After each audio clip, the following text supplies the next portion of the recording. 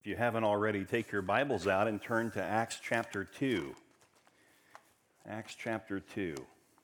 We also have those journals on the book of Acts that many of you have taken from the back, and there are still others if you want one after service. We've titled this series, a verse-by-verse series in the book of Acts, Life in the Spirit, mainly because we see the work of the Holy Spirit in the lives of believers. Last week we talked about the three relationships that a person can have with the Holy Spirit. First of all, He is with us. The Spirit is with us when we are convicted of our need to be born again. That is the conviction of our sins. There are several passages I could bring up, but one that is common is John 16, verse 8. And when He comes, He meaning the Holy Spirit, the Parakletos, He will convict the world concerning sin, righteousness, and judgment. And then secondly, He comes not only with us, outside of us, to convict us of sin, but He comes into us the moment we repent and believe in Jesus Christ. So not only does He provide conviction of our sins when we are lost, but when we are saved, He's the one who does the saving, the regenerating of our spirit. It's the Holy Spirit who does that.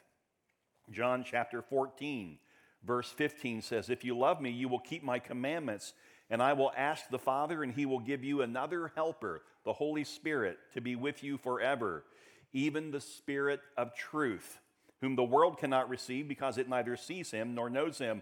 But you know Him, for He dwells," there it is, "with you, and will be," future tense, "in you." He is with us, para in the Greek, and He is in us, another preposition. When did this happen? When did the disciples receive the Holy Spirit in them?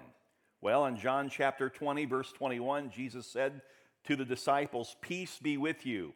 As the Father has sent me, even so I am sending you."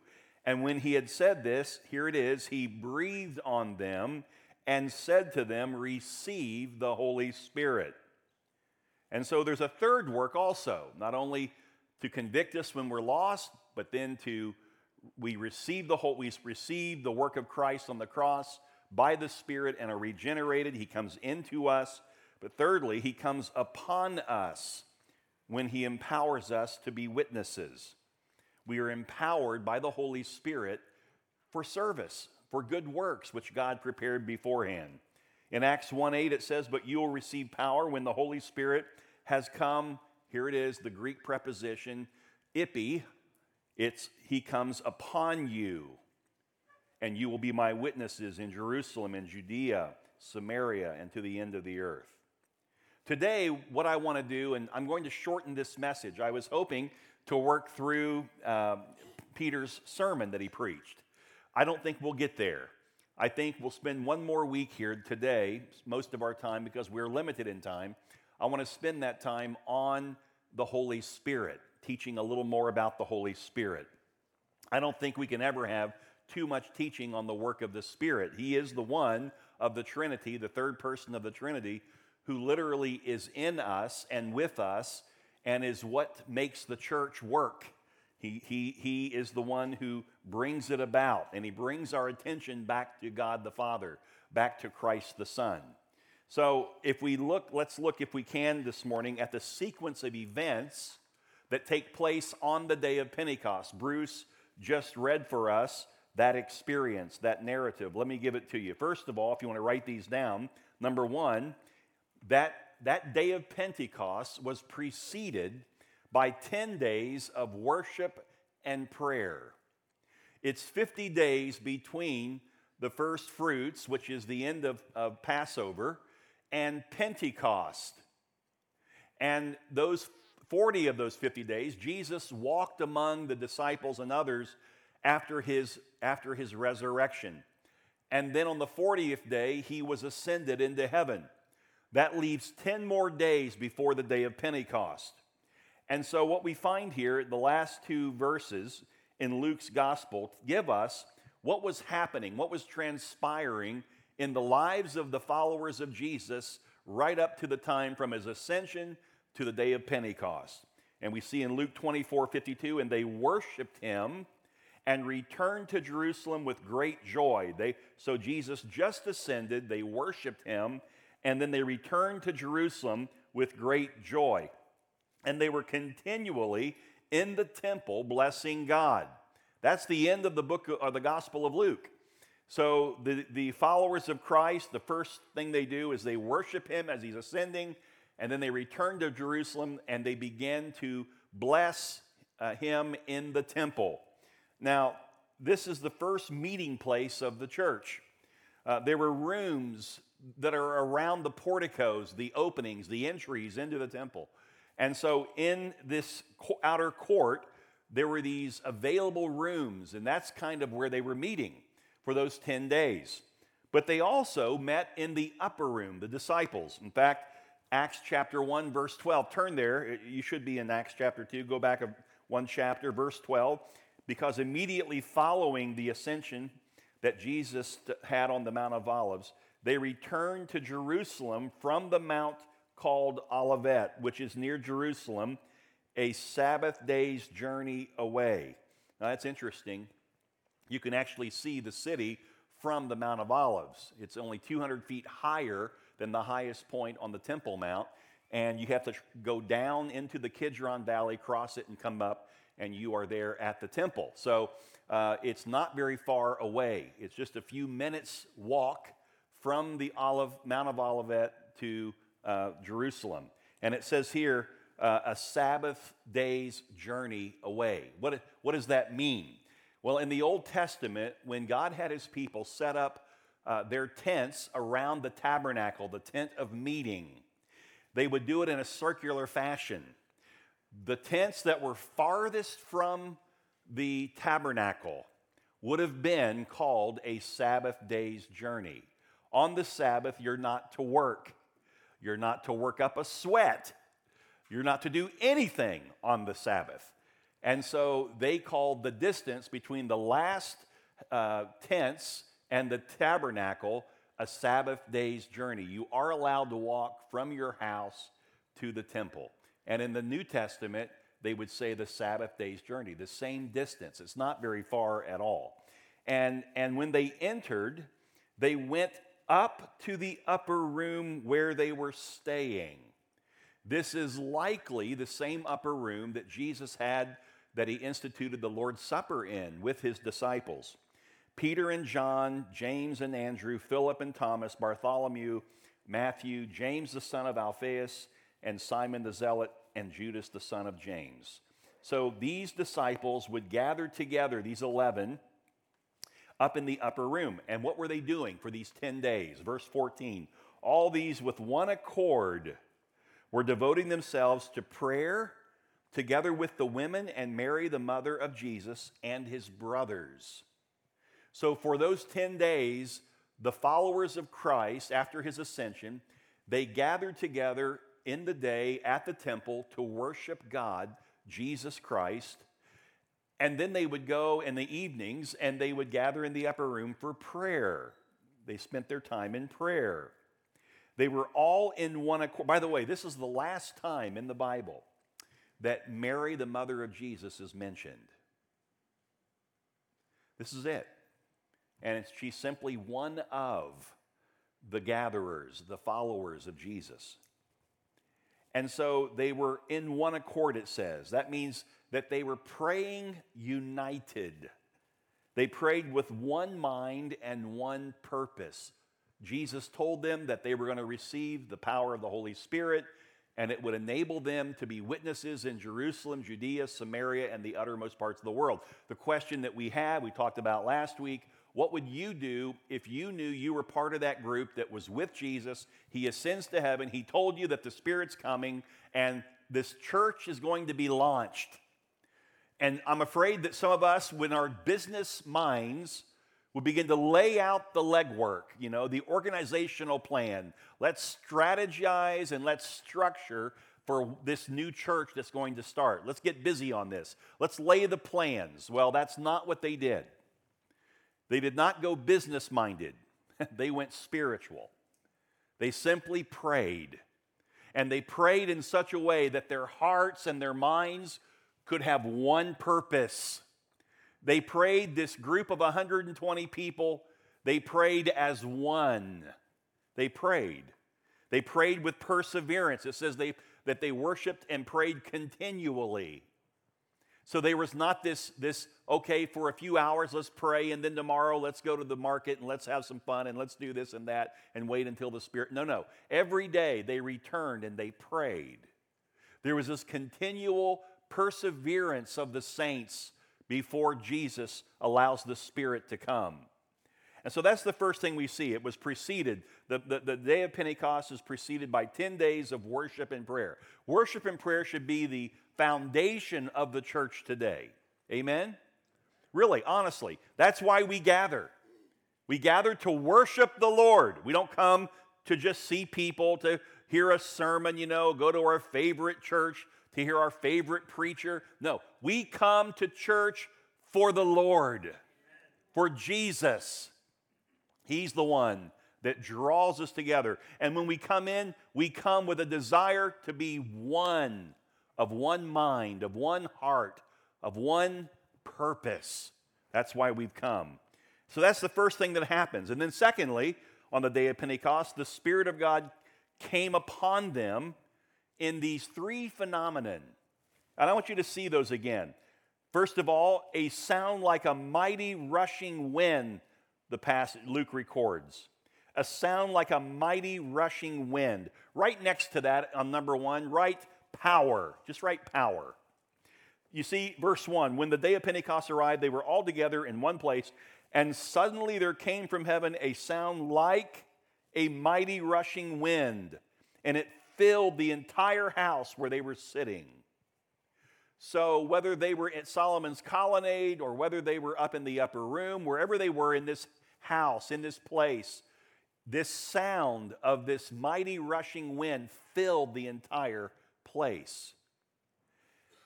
This is evidence. This is the Holy Spirit coming upon them to make them witnesses for Jesus Christ, to launch the church, the New Testament church. And He's coming with power. That's what a mighty wind sounds like. We've all lived in Florida, at least most of us, for a good amount of time, and we've gone through a hurricane or two. And that's the thing. When it's a high caliber hurricane, that wind is powerful. You can hear it. It shakes the walls. It can do all kinds of things. It can destroy lives because of its power. The Holy Spirit, He's the one who provides the dunamis, the witness, the martus, that we would be witnesses. He gives us power, boldness to speak the word of God. That's what He came with. He came with power. It wasn't a mighty rushing wind that filled this room. Don't get the picture in your mind that somehow there was this tornado happening inside the room. It says it's like a mighty rushing wind. It wasn't a wind, but it is power. And that's what they experienced. Number 2, the Spirit came with these three phenomenon on the day of Pentecost. First, a sound like a mighty rushing wind. Secondly, divided tongues as of fire appeared. Okay, and divided tongues, it says, look, here it is, as of. It's not that it was actual fire. It was not actual tongues on fire. It was as of tongues of fire. Appeared to them and rested on each one of them. So it comes down, the Holy Spirit comes upon in this as tongues of fire, and then all of a sudden these tongues divide out from this one central, and they fall upon every individual, a tongue on everyone in the room. It becomes now, it goes from collective, it goes to individual. It goes from objective to subjective. Now it's on each person. The Spirit of God comes. What does it represent? If it's not actual tongues of fire, what does it represent? Well, we know that in the Scripture, fire speaks of purity. the refiner's fire. It's a purifying. When the Holy Spirit comes, he's coming for a purpose, and that is to do the work of God through God's people. But before he can use us, he's got to do something to us. He purifies us. He cleanses us. He prepares us for the work that God prepared beforehand that we would walk in. And so that's what we see here. The Spirit of God comes in purity. The work of the Spirit is a purifying work first. Before it's a work from us to others, emboldening us to preach, first, God does a work in us. What kind of a message do you have if your life is completely different than the life of a believer? You have no message. You can say the right things, but if you're living a different life, that's a lie. And no one's going to believe. You have no credibility. So God has to do something in us in order for us to have a message for others. And then number 3, they were all filled with the Holy Spirit and began to speak in other tongues. So everybody in the room, not just a few, not just the disciples, everyone in the room was filled with the Holy Spirit, and all of them began to speak in other tongues. Write the word next to that, universal. Universal. In verse 4 it says, and they were all filled with the Holy Spirit, began to speak in other tongues, as the Spirit gave them utterance. So the Spirit is in control. The Spirit is speaking through them.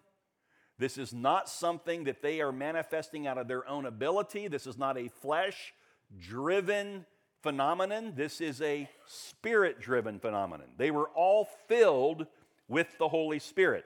By the way, the Spirit's work is a universal work. The Spirit does do a work individually, but here he has assembled all these people who are different, who are unique, and yet the same Spirit gives all of them this sense of belonging, of mission, of work on that day. The Spirit's work is universal in God's church. He doesn't leave anybody out. When you are saved, the Spirit comes in you. And then there are these moments of infilling. This infilling of the Spirit is a repeated reality of Spirit-controlled behavior that God commands believers to keep up with, to maintain. Peter and many others were filled with the Spirit again and again, and they spoke boldly the Word of God. Every time they were filled, they spoke more boldly. But the fullness of the Spirit affects all areas of life, not just speaking boldly. And every day, the Spirit of God who is in us wants to fill us fresh to the point of overflow, so that it's not just Him filling us for the purpose of spiritual growth and maturity, but it ends up overflowing us into the lives of people that we are with. That's why we should be in the Word of God on a daily basis. That's why you ought to be listening to good Bible teaching through the week. That's why you should pray. You should spend time in prayer. That's why you worship God in song. Why? Because I'm being filled up. And then as it flows out of me, others get the benefit of that. They just get the benefit. Isn't that a beautiful thing? That's how we witness to people every day. That's how. It comes out of an overflowing of our lives. But that infilling takes place, and here it took place, and they began to speak as the Spirit gave them utterance. Now, verse 5. Now there were dwelling in Jerusalem Jews, devout men from every nation under heaven. So in Jerusalem, during the Passover and Pentecost, you have all of these Jews that live in other nations that have come together. So now Jerusalem is a metropolitan area. It's international. Jews from everywhere. Hebrew males who made this pilgrimage to Jerusalem, they would make it at least once a year and as often as 3 times a year. They would come for Passover, they would come for Pentecost, and they would come in the fall for the Feast of Tabernacle. And they would gather from all nations in Jerusalem. And this is one of those experiences. Hebrew males who made the pilgrimage to Jerusalem, they were expected to celebrate these wonderful feasts of the Jews. Verse 6, and at this sound, at what sound? At these voices of believers who are now by the Holy Spirit speaking in these other tongues. They hear this sound. The multitude came together. Now it's attracting people. This is why what happened on the day of Pentecost is different from every other time that you see the Spirit manifest using tongues in the New Testament. This was a one-time unique experience where all these had gathered, and he brought them together, and then they speak in tongues, and all the people who were in the city for Passover and for the Jewish feast of Pentecost, now all of them are hearing these men. And the crowd gathers. Each man in the crowd heard the language of his own native dialect or his own native language. And that was astonishing to them. In fact, it says so in the next verse. Look, and they were amazed and astonished, saying, are not all these who are speaking Galileans? Aren't these the guys who they're from that rural area up north around the Sea of Galilee? Listen, the Galileans would have been like the southern Hicks. You know how the dialect is so different from anywhere else in the country. How y'all doing? And just all that, okay? That would have been like the difference with the Galileans from the Jews in the south, in Judea, and other parts of the world. It was that weird. But they're hearing their own native languages out of these old hick Galileans, a bunch of fishermen. Now tell me that isn't awesome that God uses anybody he chooses to use to put forth his message. He could have chosen kings. He could have chosen important people, Who'd he choose? A bunch of hicks. Hey, there's hope for you. Amen. Amen. Galilean Jews spoke with a distinct regional accent, and they were considered to be this unsophisticated, uneducated, group of folks. When Galileans were seen to be speaking so many languages, these Judean Jews were amazed. They were astonished. And verse 8, and how is it that we hear each of us in his own native language? So the Galileans were not speaking gibberish. They were not speaking what some would call a heavenly language. They were actually speaking in human languages. This is not a situation where you have a gift of tongues and it needs to be interpreted. It's already in a language that the people who are now gathered and listening to can understand. Listen, let me get it for you. Please see this. This is an international crowd that has gathered and are hearing the believers speak with native language. Let me say it even more plainly. This is an international crowd of sophisticates, people who can travel long distances and come to the special parties of the Jews in Jerusalem. They have languages that are far superior, and yet they are hearing these hicks from Galilee speak in their own dialect, in their own language. God is using ordinary people to do extraordinary things for him. No one in this room is extraordinary. I'll go this far. No one in the world is extraordinary. No one. We're all born through Adam, and we've all sinned, and we all fall short to the glory of God. That's the bottom line. If you want a little more detail on it, God said, and Marshall quoted part of it, but he says our righteousness is as filthy rags in his sight. None of us is special. No human being is extraordinary. You say, oh, but King David, he was amazing. No, he was not. He was an ordinary man who did great things for God because the Holy Spirit came upon him and accomplished those things through David, just like the Spirit of God can come upon every one of you. And what the enemy has marked in your life as no good, throw it on the scrap heap, give up. Let's start with somebody. God says, I can use that piece of junk. If they'll turn to me and recognize that they are nothing in my sight, and they will give me their heart, I can take and rebuild them, and I can use them to do great and mighty things. Every one of you in this room that is saved, the Holy Spirit is carrying out the works that God himself prepared beforehand that you would walk in. He saved you, he fills you, and now he wants to overflow you. And that's what we see happening here.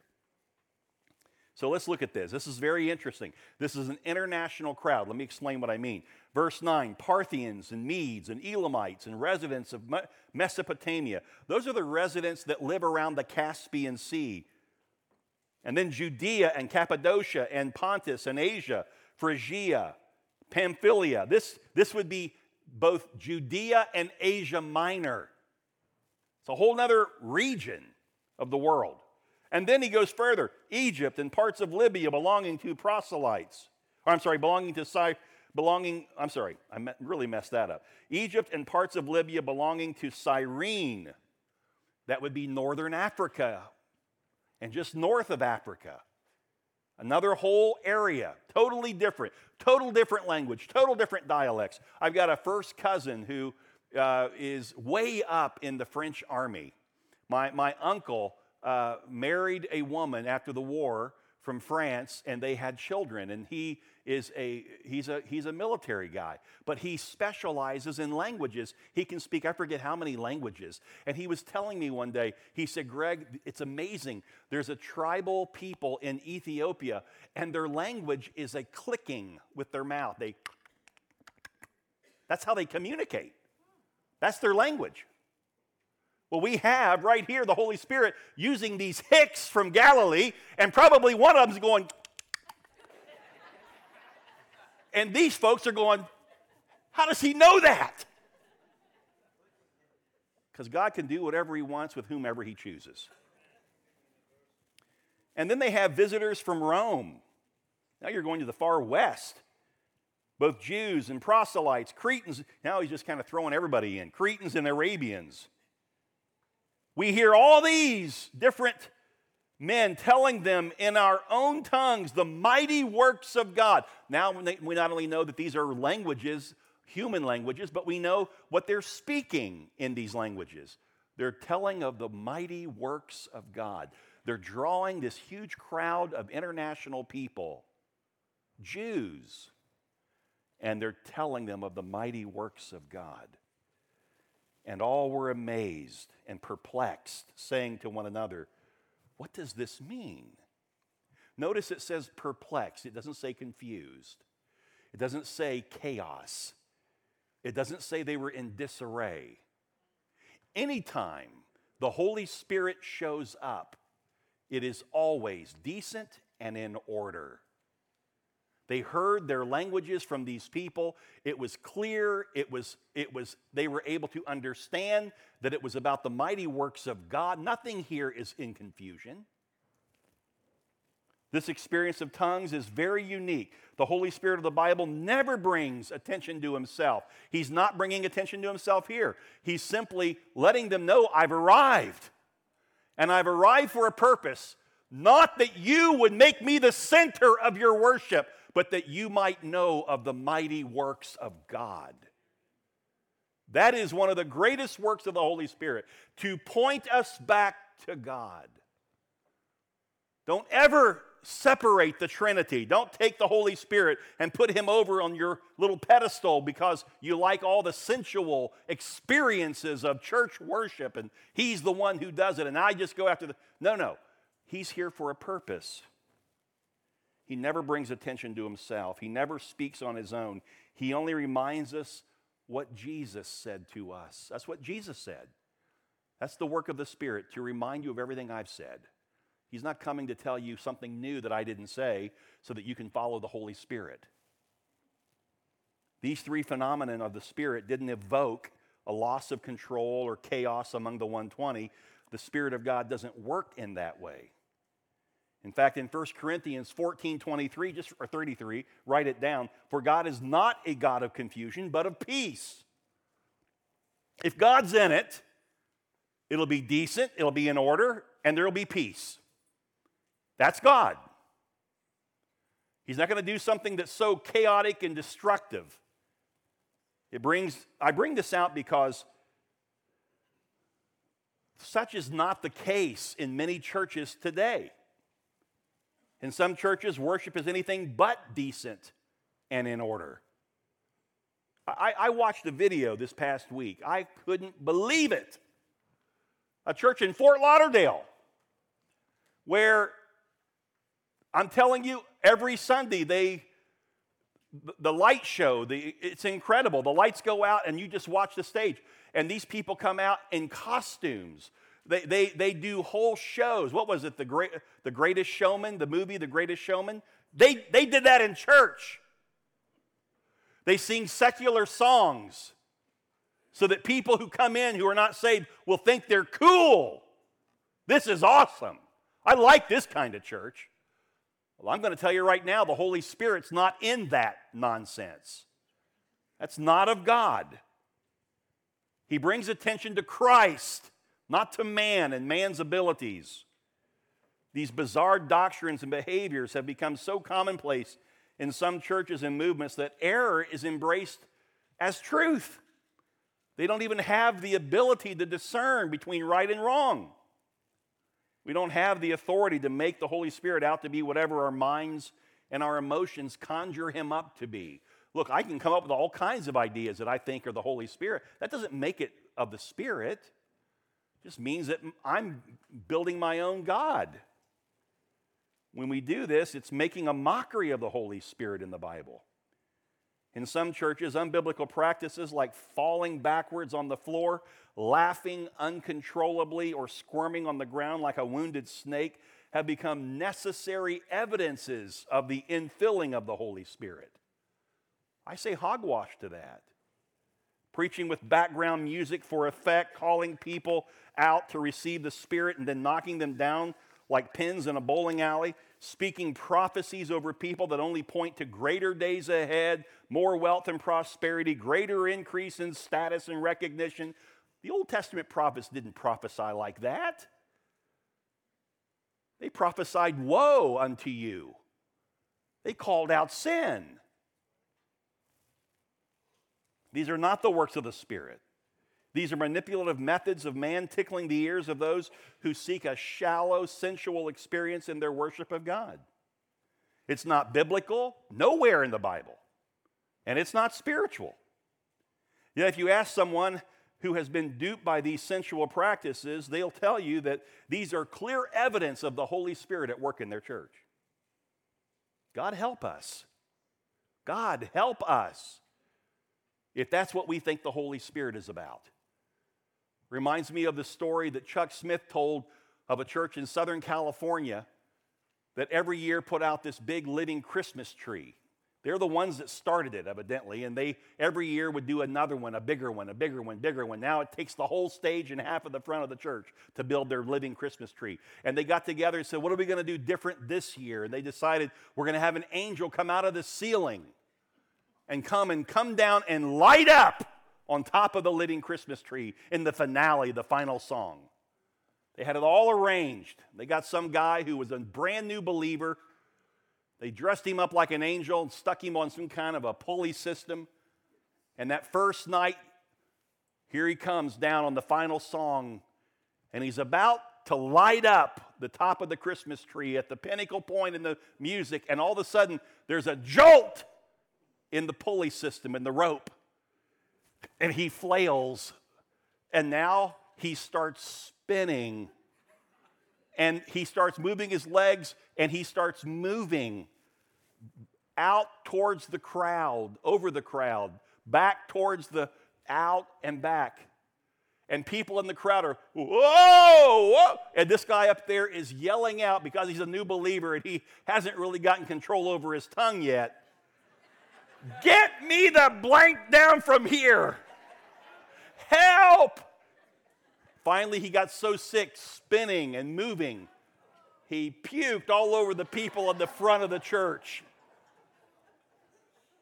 I'm not making this up. This is a true story.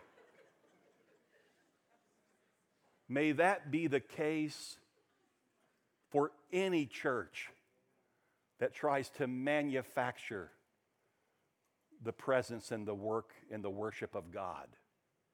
God help us that we never be like that. That it's about programs and big events and man putting on a show. God help us. You would think, looking at some churches, that the Holy Spirit is the author of confusion and disorder if you didn't understand what Scripture actually says about his personality and work. Scripture never describes man's experience with the Holy Spirit as a jolt of electricity, a tingling sensation that starts in your feet and moves up your legs and down your arms and into your fingers. There's no scriptural basis for that. There's not a single evidence of such an experience. In fact, what the Scripture does do is warn us that Satan is able to do signs and wonders. The Bible says that in the last days, in the end, during the Great Tribulation, many will be led astray because of the works and the wonders that Satan produces through the false prophet. The real Holy Spirit is not an electrifying current or ecstatic energy or some cosmic genie who indiscriminately grants self-centered wishes for health and wealth. The true Spirit of God doesn't cause his people to bark like dogs or laugh like hyena. He doesn't knock people backwards to the ground in an unconscious stupor or use false prophets to speak sensual imaginations over people. These fleshly and demonic works are going to go down when God comes. But I'm telling you, tens of thousands of people are falling prey to this nonsense. They have no spiritual discernment because they've not been taught according to the Word of God. They have a form of doctrine on the Holy Spirit that they have created. It's not in the Bible. The true Spirit of God is dishonored. He's quenched. He's misrepresented by these false prophets and teachers. I was reading this week and I just blown away out of these books of these men. One guy who's known as the father of the Word of Faith movement, Kenneth Hagin. He actually says that the Spirit of the living God told him to punch a woman in the stomach. I'm not making that up. And that's not an exaggeration of what he said. Rodney Howard-Browne. This guy, he came out and said that the Holy Spirit told him to go up to a blind man and slap him on the face. Some guy, I forget his name now, Todd Bentley. He said he was asking God why the Spirit's not moving, and the Spirit said, go over to that old woman, and I want you to kick her right in the face with your boot. Now listen, he said, I went over and I reared back and I kicked her right in the face with my boot. And here's what he said. Just as my boot met her nose, she fell under the power of God. Well, that ain't the power of God, my friend. Because that's not the work of the Holy Spirit. He doesn't function like that. That is man-made garbage. We need to be careful of that nonsense. Honestly, be careful of that nonsense. The true Spirit of God doesn't cause people to do these things. The fleshly and demonic works of the enemy, he's the one who's behind it. The true Spirit of God, he's not blessed by that. That's dishonoring to him. These people worship an idol of spirit that is the antithesis of the third person of the Trinity. I'm telling you, the work of the Holy Spirit is to remind us of everything that Jesus said. He didn't come to be the center of attention. He's not here to give weak Christians a sensual fix. He doesn't mix spiritual cocktails to give Christians a spiritual high every Sunday. Signs and wonders are for the unbeliever, not believers. If you want to look at the Bible and look at the number of times that people were knocked down, 99% of the time, it was the unbeliever who was knocked down. Jesus in the garden praying before they haul him off, and the soldiers show up, and Judas and the rest of them, and he calls out to them and he said, "Who are you seeking?" And they said, "Jesus of Nazareth." And he said, here's all he said, "I am he." And it says they all fell down. Who fell? The disciples? The followers? No. The unbelievers, the soldiers, the Jewish leaders who came to take Jesus away. We have taken and twisted in the church the work of the Holy Spirit, and God help us for that. Forgive us for that. See, the Holy Spirit, he purifies us. That's his work. To mature and grow us, to empower us, not for self-serving reasons, but for the witnessing of others to others about Jesus. He's not the reason we gather. He brings us together and enables us to worship the one true and living God. He's the reason we gather. And then thirdly, Peter delivered the first public sermon. So we go from this 10 days of prayer and worship right into the phenomenon of the Holy Spirit on the day of Pentecost. And all these folks are gathered and they hear in their own language these men talking of the mighty works of God. And immediately what comes out of their mouth is, "What meaneth this?" What does all of this mean? That was the purpose of the Spirit coming and manifesting, so that those who are unsaved would be caught by what's happening and have to wonder what's going on. And now Peter's able to stand up and he's able to speak about Jesus. And he rings the bell and he delivers the mail. Amen. I love that.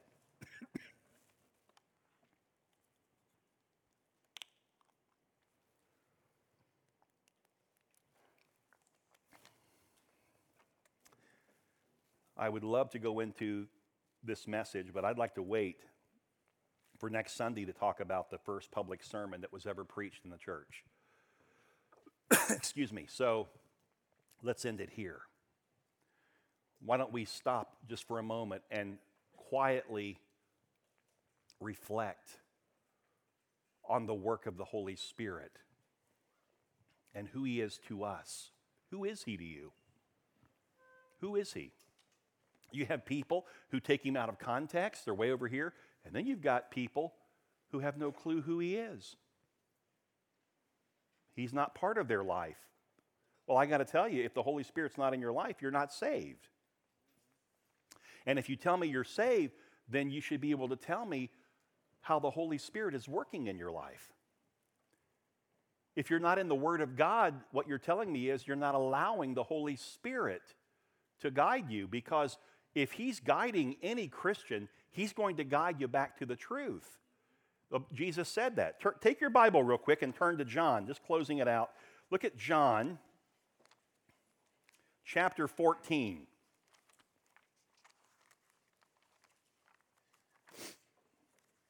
In John 14, look what he says in verse 15. "If you love me, you will keep my commandments, and I will ask the Father, and he will give you another helper," the Holy Spirit, capital H, the Paraclete, "to be with you forever." So the Holy Spirit, once he comes to you, he's never going to leave you. "Even the Spirit of truth." He's the Spirit of what? He's the Spirit of works. He's the Spirit of signs. He's the Spirit of sensual excitement. No, he's the Spirit of truth, "whom the world cannot receive because it neither sees him nor knows him, but you know him, for he dwells with you and will be in you." Look what Jesus says, "I will not leave you as orphans, I will come to you. Yet a little while, and the world will see me no more, but you will see me. Because I live, you also will live. Because I've been raised from the dead, you're going to be raised from the dead. In that day, you will know that I am in my Father, and you in me, and I in you. And he who loves me will be loved by my Father." This is about relationship. The Holy Spirit comes to broaden and deepen our relationship with God. That's the subjective work. Look at this in verse 28, or verse 25. Excuse me. "These things I have spoken to you while I am still with you, but the Helper, the Holy Spirit, whom the Father will send in my name, he will" what? "Do mighty wonders on Sunday mornings so people can be excited and go back to church and get another fix." Look what it says. "The Holy Spirit whom the Father will send in my name, he will teach you all things, and bring to your remembrance all that I have said to you. By the way, whom the Father will send in whose name? In the Holy Spirit's name? No, in the name of Jesus. So many, and maybe some of us here, we've made the Holy Spirit to be far more than who he is in the Bible. And the work in the Bible that he is called to do is such a great work, but we haven't even begun to let the Spirit do the work in us. He goes on, he speaks it again and again and again. He talks about the work of the Spirit. Look at chapter 15, verse 26. But when the Helper comes, whom I will send to you from my Father, the Spirit of truth, again he repeats it. He's the Spirit of what? Truth. He's about truth. Who proceeds from the Father, he will bear witness about who? About me. Jesus is saying the Holy Spirit will bear witness about me. He's not supposed to be the centerpiece. The Holy Spirit is not supposed to become an idol to Christians. He's here to bring remembrance of everything Jesus said, and he's here to bear witness about Jesus. And you also will bear witness because you have been with me from the beginning, speaking of his disciples.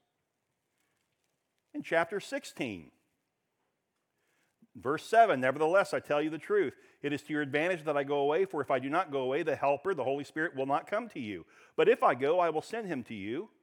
And when he comes, he will convict the world concerning sin and righteousness and judgment. Who sent Jesus to the world? God the Father. Who sent the Holy Spirit to the world? Jesus the Son. And he will convict the world. That's his work, is to bring conviction to the lost. His work is to fill those who believe, who are born again. And then his work is to come upon them, to overflow them, so that the empowerment of the Spirit can enable them not just to be witnesses, but also to be better husbands, better wives, better parents, better employees, better employers. Everything in your life, the Spirit of God has been sent by Jesus to help you reflect Christ out of those areas of your life. Look at verse 12. I still have many things to say to you, but you cannot bear them now. When the Spirit, who is it? The Spirit of what? When he comes, he will guide you, listen to this, into all the truth.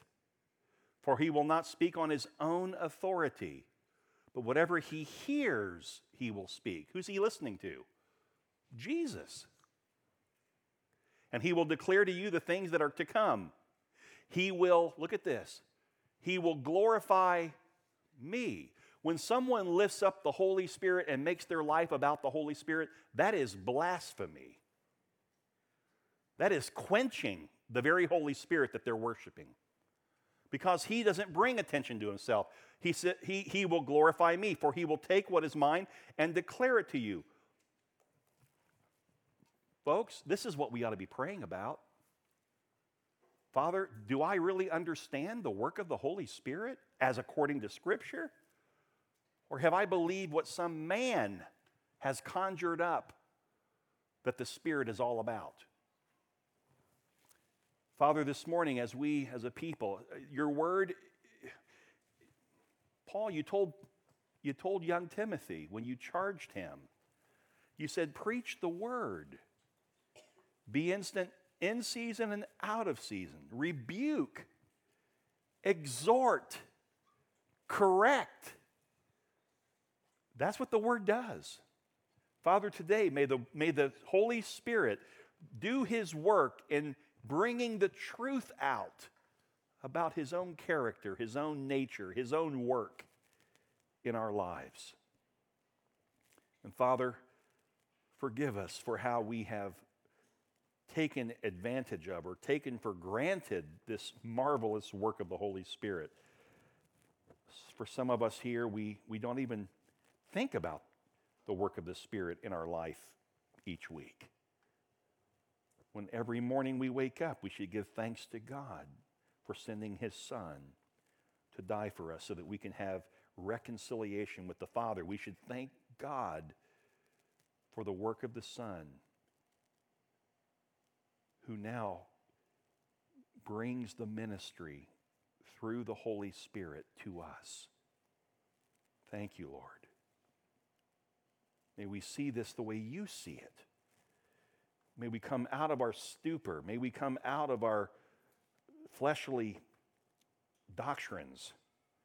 May we come back to the Word of God, and may we find peace and rest, and may we find order, because that's how the Spirit moves. Thank you, Lord. Thank you for this work that you're doing in Vero Bible Fellowship, and it's a work that you need to do in the pastors, the elders, the leaders, and the people. May this study in the book of Acts, may it correct us, may it align us more with who you are in Scripture and with the work that you have called us to do through the church. May we see church the way you see it.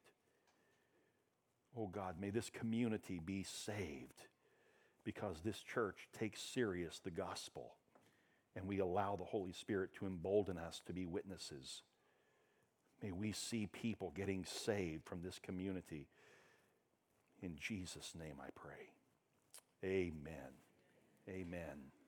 Well, God bless each of you. Thank you for being here today. This is a wonderful day in the Lord. And make sure you reach out. Let me just say this before we pull out. How important it is that we fellowship with one another. It used to be here at the church that people, a lion's share came 30 minutes early, just to hang out. And with COVID and all that, we took away the food, and it kind of just, now we just kind of come in, even sometimes, even after the service. I wish we would fellowship beforehand, but now that you're here, please, before you walk out, would you take time to love one another, to fellowship? This is part of what fellowship is, encouraging one another, strengthening one another, praying with one another. God bless you, church.